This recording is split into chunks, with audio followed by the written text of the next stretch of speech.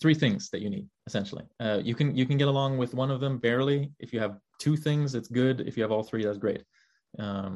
Namely, the one thing is you can be an expert. If you're an expert in the field, that's already a great start, right? You could have the money. If you have a bunch of money, that's already a great start as well. You can buy the expertise, or you can have the right connections, which is another hugely important piece.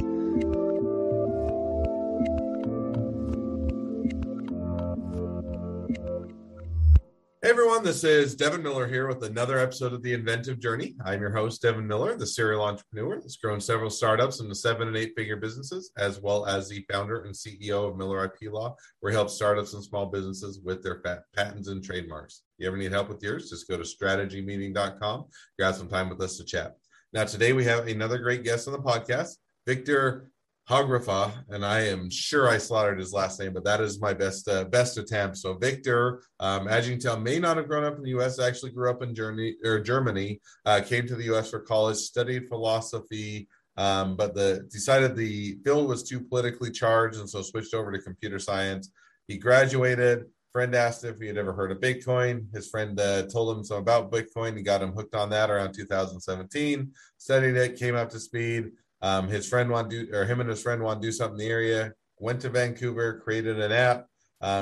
Business owners let them know that the app wouldn't work for paying Bitcoin as well. So did a few other things with Bitcoin, got in the field of analytics, and then made some connections in China.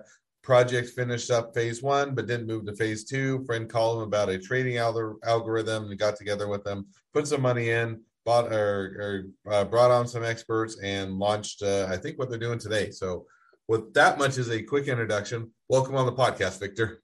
Wow, you really summed it up there. There's not much for me to say. Well, hopefully there's a little bit more to say. Otherwise, it'll be our shortest episode yet. But no, I summarized what is a much longer journey. So maybe unpack it a bit. Tell us a little bit about, growing up journey, coming into the U.S. for college, and how your journey got started there. Yeah, so growing up in Germany has its pluses and minuses. Quality of life is pretty good there, but for a certain type of personality, it doesn't really work that well, like the anti-authoritarian people. And I always had a problem with authority, and this troubled me greatly when it troubled my parents as well, trying to get a career going, because I pretty much knew I could never work in a corporate environment, just be hired by somebody and work there. Not that I'm difficult to work with, it's just that I don't like it. And so I'm right there with you. I think there's a lot of business owners, startups, small businesses, that part of the reason that they're doing that is because their personality is such a, hey, I like to do my own thing, figure out my own, or chart my own course, or do my own thing. And it doesn't always fit into the box of working for someone else. And so definitely understand and resonate right there with you. Exactly. So I came over to Canada to study philosophy, because that was all I cared about, really. I had some fantastic professors in my first year, which completely convinced me that this is where I wanted to go. And I wanted to be a professor for philosophy. The issue was that, as you mentioned in the summary, as time went by, I kind of came into the field thinking, oh, this is philosophy. It's all about reasoned argumentation. I like to look at arguments. I like to read papers. I like to discuss things with people. Turns out that was more or less a misconception about the kind of political environment that academic philosophy is in right now.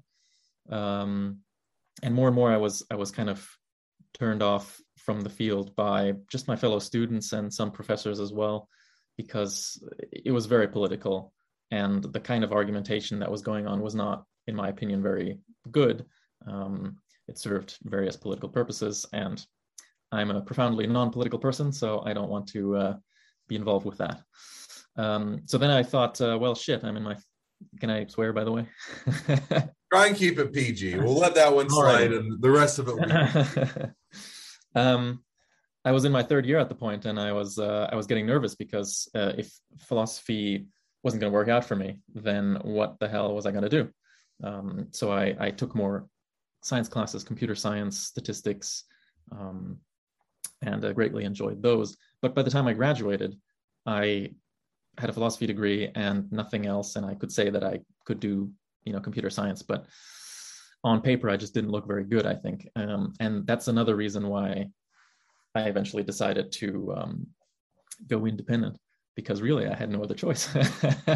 um, so if you don't have a backup plan, I think that's a good position to be in, especially if you're just fresh out of university. So after I finished my studies, I then went to other universities, University of Washington, and I briefly spent a semester at Harvard, which was a great experience. After that, I went back to Germany and was kind of lost. I didn't really know what to do. On paper, I looked terrible. And I just talked to my friend who was still in university at the time, and he was studying mathematics. He introduced me to Bitcoin. I had kind of heard of Bitcoin before, but didn't really know anything about it. I thought it was, the latest gimmick, maybe. It's still to be undetermined now. It's probably more legitimate than it used to be, but I still think people in the day to day are still trying to figure out what it means, other than they see in the news that it keeps going up in value. Well, so in the early days, a lot of people had the experience, especially in the computer science field, they had the experience of being introduced to Bitcoin and immediately thinking that it's a scam, or that it's just nonsense. And they read about it, and they study it more and more, and they try to figure out ways in which it's a scam. And over time, they figure out this is actually really robust, and they become believers, so to speak, in the technology. Because no matter how you try to attack it or how you try to look at it, it just seems to work really, really well from a technical point of view.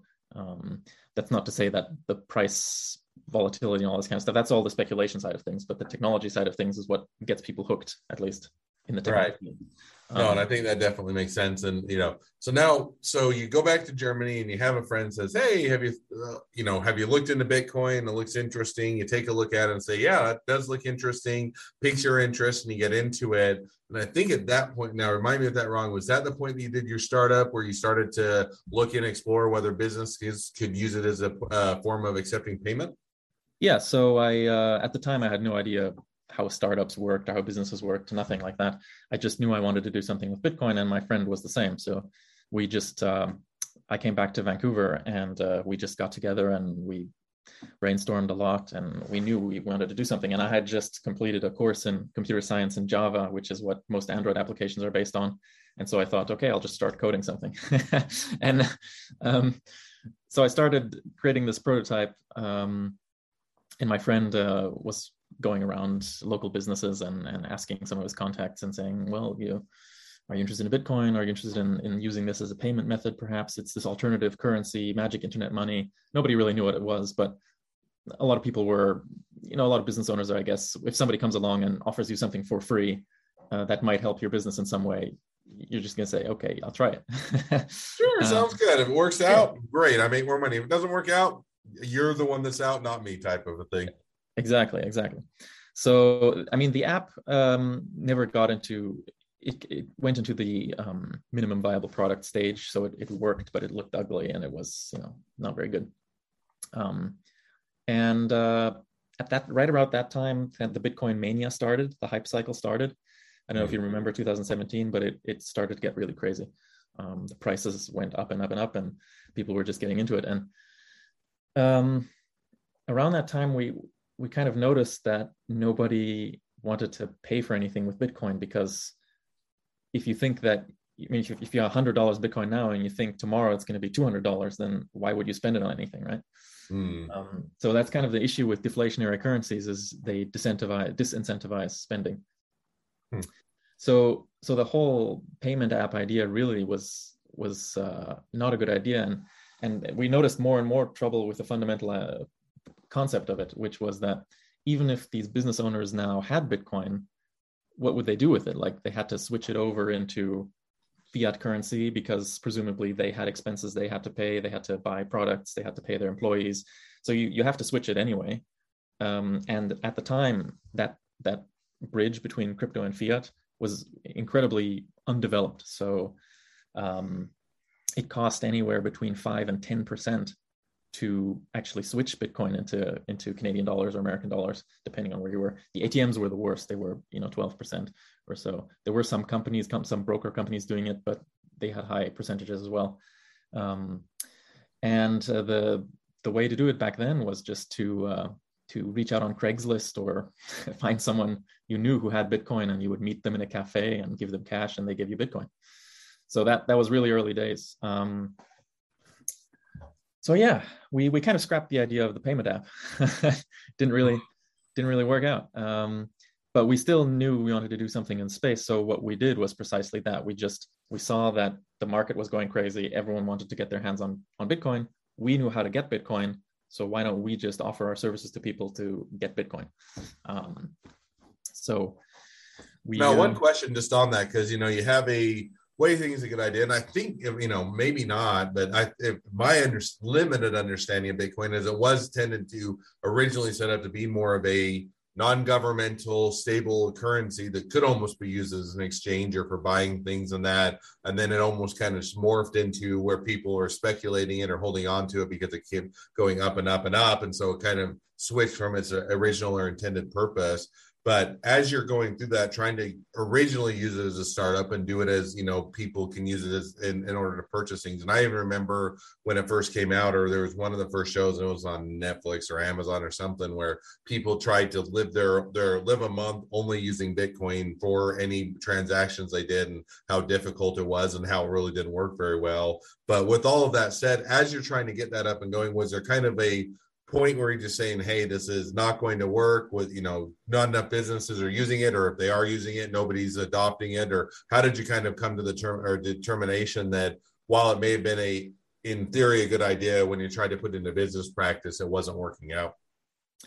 I wouldn't say it was a particular point in time. It was kind of a gradual recognition that this wasn't really where it was at. And then also at the same time, this other opportunity came along where we said, we can make way more money, and we can make money right away by just buying and selling Bitcoin to people who wanted to buy it. And our clients were mostly like lawyers. In fact, the Jewish community in Vancouver was one of our first clients, and they all recommend each other. So that was very good for us.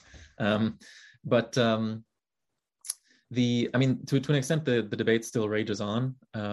As you mentioned, the original intent of Bitcoin was a peer-to-peer digital cash. But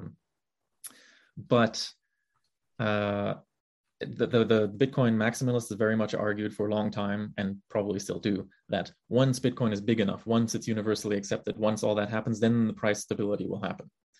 But if we look at other asset classes and other commodities and everything, we don't really see that. Even gigantic commodities like gold or copper or anything like that, you don't really have price stability. So that's kind of, I think, unlikely to happen. But people still hold on to it. El Salvador just declared it a national currency, right? Under the assumption that it is actually a currency. And I fall on the side of things where I say that it's not really a currency. It's some sort of asset. Yeah. Anyway. All right. But so now, so you come to that realization, it's kind of creeping, kind of comes at over a slow period of time, just saying, hey, we've tried this, had some people initially adopted it, didn't work, and eventually came to a point that, okay, the business idea isn't going to work out, or isn't going to be accepted. So at that point, then where did things take you from there? Where did the journey go from there? Yeah. So like I said, we just hustled a lot, running around town, selling Bitcoin and buying Bitcoin and making money off of the difference.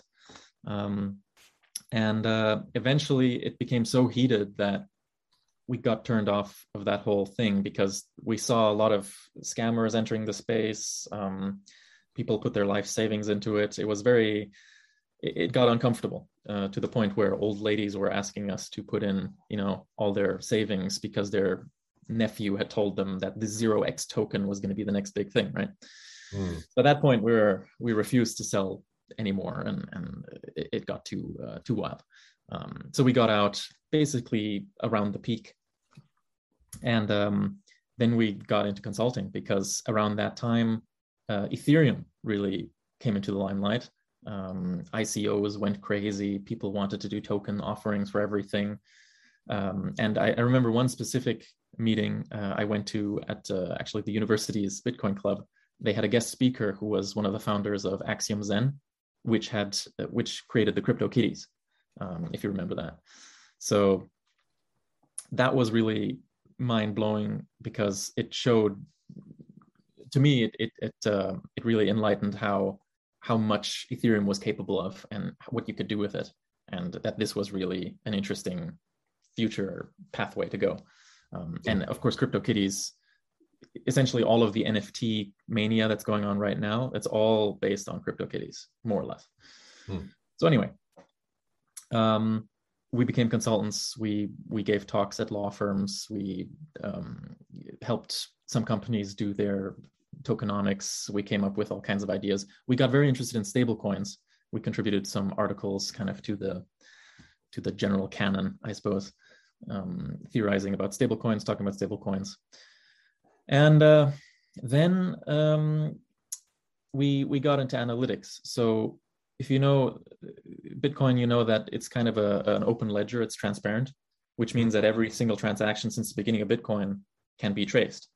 And of course, there's no names attached to those transactions. It's just the Bitcoin addresses that are openly available. However, based on a bunch of heuristic and statistical methods, you could group numbers of addresses together, and you can kind of figure out what belongs where and the movements of the coins through the network. And once you know that one Bitcoin address belongs to, for instance, an exchange or a person or a dark market, once you know that, you can kind of you can trace it through the network and kind of make these connections and say, okay, these group of addresses probably belong to Binance, or these group of addresses belong to this dark market. And we saw that there was a need for that, because as crypto was becoming more mainstream, crypto businesses, especially on exchanges, they were becoming more and more worried about regulation and KYC laws and anti-money laundering laws. And so they wanted to make sure somehow that the crypto that they had on their platform and from their clients was clean and wasn't used for terrorist financing, for instance, or illicit financial purposes. So they started to require these services where there was a bunch of companies. Chainalysis, for instance, was one of them. There was one in Vancouver called Blockchain Intelligence Group. They sold their services to not only companies, financial companies, exchanges, but also law enforcement, CIA, FBI, these kinds of places. We became interested in that, and through a connection in China, we found out that China was very interested in this, of course.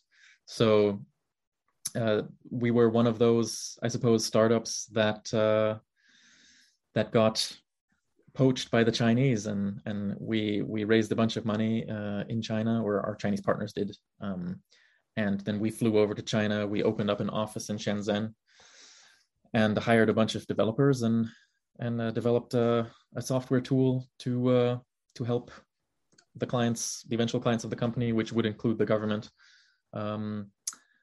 trace cryptocurrency transactions and make sure that, or at least increase the likelihood that these transactions weren't illicit somehow. It was a fascinating experience in China. I was there for a little over a month. And then our office existed there for about 6 months until COVID hit, and then everything shut down. And then our Chinese partners couldn't come up with funding for the next round of investment. So that whole project kind of just went away, unfortunately. But it was still a fascinating experience. The way business is done in China is very different than here. Everything is based on connections with the party, but local party. And our Chinese partners had those connections, and many times we had kind of a full day of work, and then in the evenings we went out to fancy dinner places with these party officials, and they got blind drunk. They drank a lot. The way they drink is they force you to drink. They all toast each other, and then you have to drink, and they get so drunk that they go away and throw up, and they come back and drink more.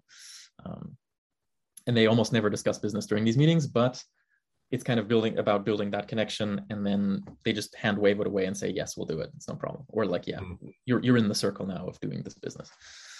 So now So yeah. one question, just to kind of fast forward. So now COVID hits and you say, oh, it sounded like it was a pretty interesting business. It was gaining traction. And then unfortunately COVID hit and things went away. So now you're kind of here, the second time saying, okay, we've tried our second startup.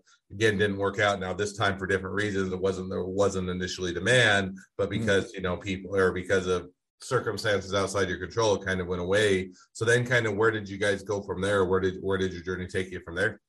Right. Yeah. So luckily, I think a lot of people aren't in this position, but luckily we were in the position where we just made enough money off of our startups to keep going.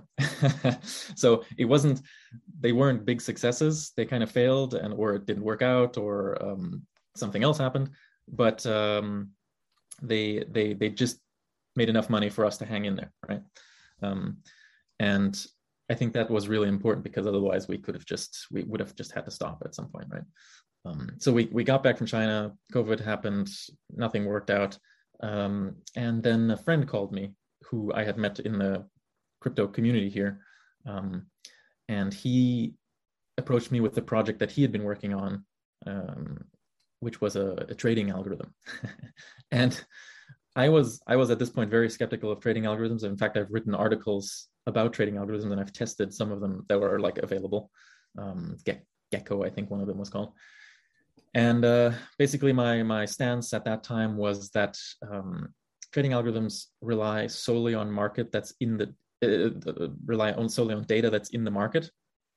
And my argument was that wasn't sufficient data to reliably predict the prices. So my argument was that pure technical analysis was not possible in the long run because there's just not enough data in the market to make those predictions consistently. And I was soundly proven wrong by my friend's ingenious algorithm, which uses a combination of AI and sophisticated mathematical kind of models and execution strategies. And it worked out really well. We put our own money in, tested it out for a long time, saw kind of all kinds of scenarios happen and addressed those problems, founded a company around it to make everything official and have it all be secured IP wise. And then we started inviting our friends and our business network into this algorithm, which made a lot of money relatively consistently. And then at some point it became so big that we decided we needed to, this was becoming a liability just from a regulations point of view. We can't just hold all this money from people, and we're not licensed or regulated brokers or financial entities or anything like that, right? So we decided we needed a more sophisticated structure. So we got together with another Vancouver company, Hogrefe, who had all the licenses. They were fund administrators, wealth managers, and they created an offshoot fund that they own, and we licensed the software out to them. And we're doing the same thing in the British Virgin Isles right now, and possibly in the Middle East. So the company, our company, by the way, is Eon Labs, and it's a high frequency trading for cryptocurrency futures. It's a bit of a mouthful, but hey, I don't know if I would be able to get the mouthful off every time, but I think the technology sounds cool and it sounds like a fun journey. So no, that definitely makes sense, and it's interesting how you it sounds like with each portion of your journey, you learned a little bit more. You tried some businesses, they incrementally got more success, and then this latest business is even gaining further traction. So that's definitely exciting. So well, now as we've kind of walked through your journey, got a bit up to where we're at in the present, great time to transition to the two questions I always ask at the end of each podcast. So the first question I always ask is, along that journey, what was the worst business decision you ever made, and what did you learn from it? The worst one, I think, was working with the wrong people. But it's often impossible to tell who the wrong people are. Hindsight 2020, of course. But the red flags were always there, but I chose to ignore them because there was always a financial opportunity, or it was too tasty to say no, or, when you're kind of young and hungry, you definitely tend to take more risks, and you are willing to ignore the red flags. But one of the things I would say is that if there are red flags, definitely be skeptical because it can turn into a real headache later on. and an older businessman who kind of is a kind of mentor to me. He said that businesses fail for two reasons, essentially. They either run out of money or ego. And I've had an experience where it was, well, I've actually had both experiences, but the ego part is definitely, I think, even more dangerous than running out of money. And I think there's a lot of truth. And I mean, I think that, it is hard because you get into startups and people are, by definition, people are getting into startups because they think they're smarter, can do it better, improve. And the thing is, upon what other people think. And so you kind of have to have that personality, but there is that point of you have to get people that, while they are smart and intelligent and can do things and are motivated and willing to take risks, you also have to have that balance of personalities to where it isn't just, ego driven, and it isn't just, people trying to show that they're better or smarter, but actually convert it over into a product. So I think that exactly. Definitely makes sense. So second question I always ask is, talking to somebody that's just getting into a startup or a small business, what'd be the one piece of advice you'd give them? I always say you need, there's three things that you need, essentially. You can get along with one of them barely. If you have two things, it's good. If you have all three, that's great. Namely, the one thing is you can be an expert. If you're an expert in the field, that's already a great start, right? You could have the money. If you have a bunch of money, that's already a great start as well. You can buy the expertise, or you can have the right connections, which is another hugely important piece. And if you have all three of those, then you're basically set. If you're none of those, then you might want to work on being an expert or getting the money or getting the connections. Well, I think that's great advice, and I like how it's, hey, you might be able to get by with one, two, you'll do well, and three, you'll be successful. So I think that's definitely a great piece of advice for all the listeners. So, well, as we wrap up now, if people want to reach out to you, they want to learn more, they want to be a customer, they want to be a client, they want to be an employee, they want to be an investor, they want to be your next best friend, any or all of the above, what's the best way to reach out to you, contact you, find out more? Well, people can visit our website, eonlabs.com, or reach out to me. I don't really have Twitter and social media, so eonlabs.com is probably the best way to reach us. There's a contact form. And all right, well, I definitely encourage everybody to check out the website, reach out to them. LinkedIn works as well, actually. Sorry. All right, LinkedIn works as well. Either way, reach out to them, make connections, and definitely is a great resource, especially if you're looking to get into cryptocurrency. So with that, appreciate you coming on the podcast. It's been it's been a pleasure. Now, for all of you that are listeners, if you have your own journey to tell and you'd like to be a guest on the podcast, we'd love to have you. Just go to inventiveguest.com, apply to be on the show. Also, make sure to like and subscribe and share the podcast so everyone can find out about our awesome episodes and learn more. Last but not least, if you ever need help with patents, trademarks, or anything else, feel free to reach out to us by going to strategymeeting.com, and we're always here to help. Well, thank you again. It's been fun. It's been a pleasure, and wish the next leg of your journey even better than the last. Thank you so much for having me. Alrighty.